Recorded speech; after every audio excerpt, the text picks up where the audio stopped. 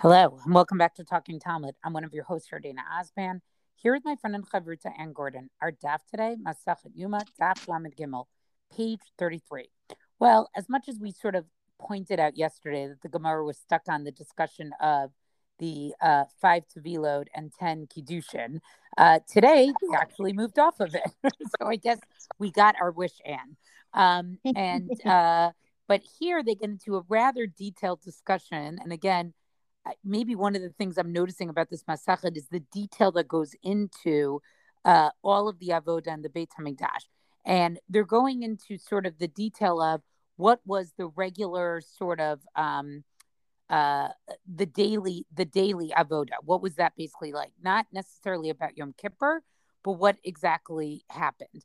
And this starts with initially a statement by Abaye, right? Amar Marchava Gdola Kodemet Lamarchava Shniya Shel Ketoret, right? The large pyre, the arranging on top of it, took place before the second pyre, the secondary pyre for the incense. And so basically what they're doing here in the staff is they're going through sort of each step of the daily avoda and then quoting a biblical source or a brisa that has the biblical source to sort of tease out how do we know exactly. And this stuff is interesting because when you sort of sit in shul and read Sefer Vayikra, or you learn Sefer Vayikra, it's not so apparent. Like, how do you get from the psukim to sort of like, how is it actually done? Like, it doesn't, those psukim don't really read as a straightforward instruction manual, right? Like, first you're going to walk in, you're going to do this. Then the Kohen does this. Then the Kohen does that. But that's basically what the Gemara is trying to do here. Is sort of taking those psukim, but it's doing it a little bit in a backwards way. It knows what the order is. And then it's going back and saying, okay, I know what the order is. That's the Masorah I have.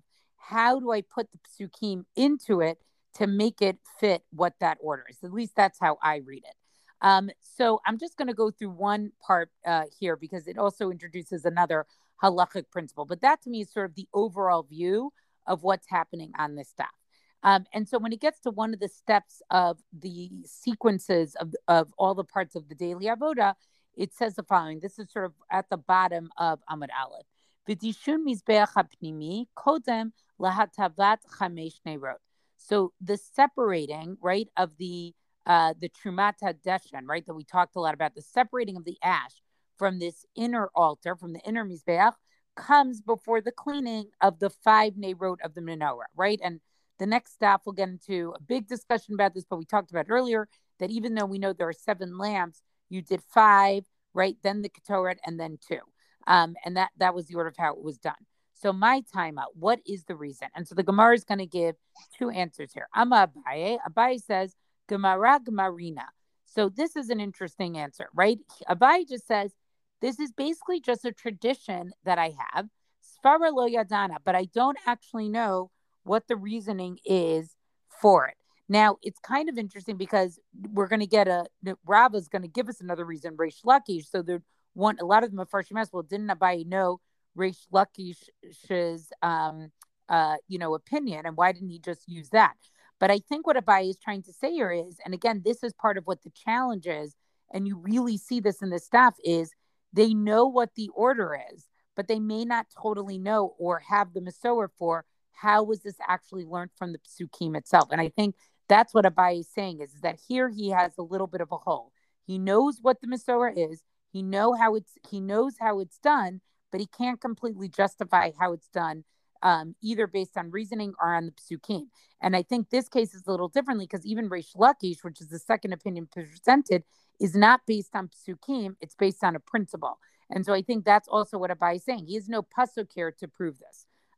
The Rava Amar, and Rava comes in, now he gives the second opinion here, Reish Lakish. The reason is actually according with Reish Lakish. The Amar Reish Lakish, Ein Ma'avirin al HaMitzvot. We don't pass over the opportunity to do mitzvot. So this is a principle that's actually found in a brisa in the Mechilta, right, where the pasuk talks about in talking in Shmot in chapter 12, verse 17, Ushmartem et hamatzot, right? You have to sort of watch over the matzot and make sure that they don't become chametz. So the Mechilta does a nice little play on words here and says, Ushmartem et hamitzvot, right? That you have to watch the mitzvot. And so this brisa talks about that when you talk about safeguarding or watching over mitzvot, it means that you need to make sure that you don't pass over not doing them quickly. So again, and Anne, I'm going to let you sort of continue with this because it's really just part of one, long Gemara passage here. But this concept of ein ma'avirin ala mitzvot, now the Gemara is going to get into how did this actually take place in the Beit HaMikdash itself. Well, even before that, I just want to say that this principle is psak halacha, right? Meaning you establish it in connection with the matzot, right? That's the play on words of matzot and the mitzvot, and it comes from the Mechilta. But then Rambam paskins this way in Hilchot Tefillin u'Mezuzah, the Sefer Torah, which we'll get to in a moment in the Gemara. But the point is that it's not just like a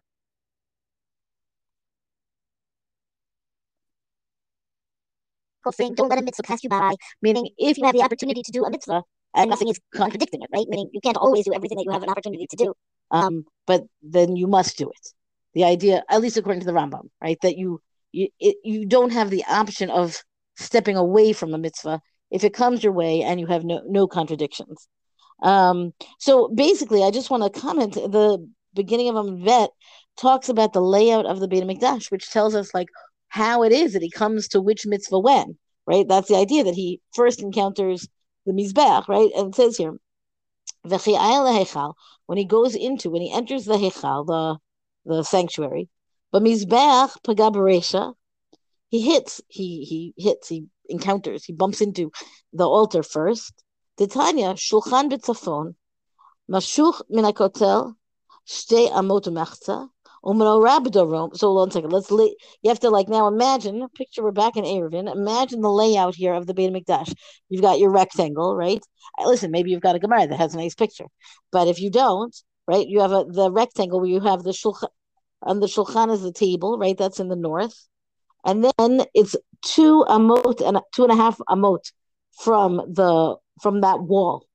Okay? And then the menorah itself is all the way in the south. And again, you've got a margin going around the outside of 2.5 amot. Mizbeach memutza, the altar is really in the middle. It's standing, so the Mizbeach is in the middle, and in the middle of the whole sanctuary. And then it gets moved a little bit outward, right? So then what happens is when you come in, you encounter the altar first, which is what we just said. I mean, that's what the Gemara just said, right? But then the Gemara has a question. It says, well, then just put the Mizbeach alongside with the Shulchan and put the menorah there also. Meaning, why are you bringing the Mizbeach out? You don't have to do it that way. You don't have to set it up this way. You could set it up a different way. And the set it up a different way, not really, because it's written, because the menorah is nochach, it's opposite. This is from a verse in Shemot, Exodus chapter 26, and what that means is ba'inan the chazu ahadade, that they could see each other.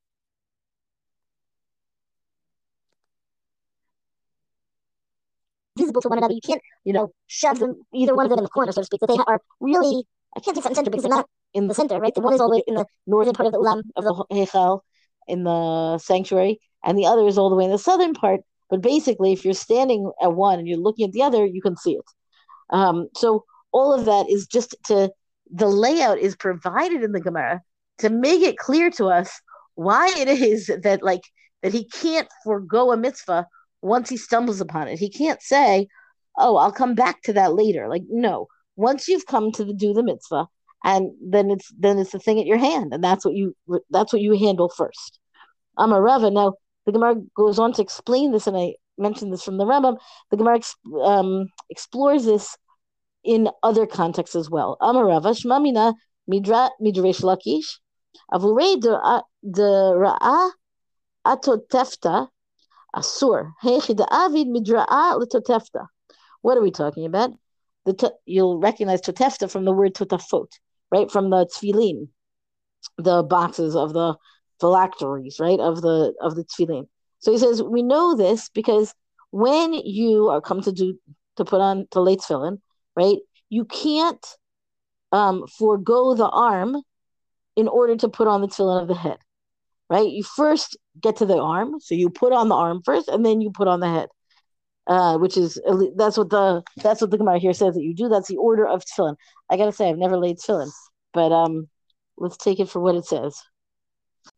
Look, this is a nice little short daf, and I think this is a beautiful concept about mitzvot, right? A mavir and ala mitzvot that we certainly can apply to many different examples. Little interesting to me, the Gemara only sort of gives ones for tefillin, and I can't think of one that really pops into my head right afterwards. But this certainly feels like a concept. I will find some Devar Torah to work this into in the future, God willing. I think tzedakah and beggars is the first, is like the easy example, right? You give to the first one who comes to ask, and that's what you do, right? You don't say like, oh, I'm sorry, I see someone I I like the looks of better over there, so I'm going to pass you by in favor of that person. All right, that's another good example. Well, that's our DAF discussion for the day. Rank us reviews on all major podcasts. Thank you to Rabbanit Michelle Farber for hosting us on the Hadran website. Let us know what you thought about the DAF and the concept of Ein Ma'avir and Ala Mitzvot on our Talking Talmud Facebook page. And until tomorrow, go and learn.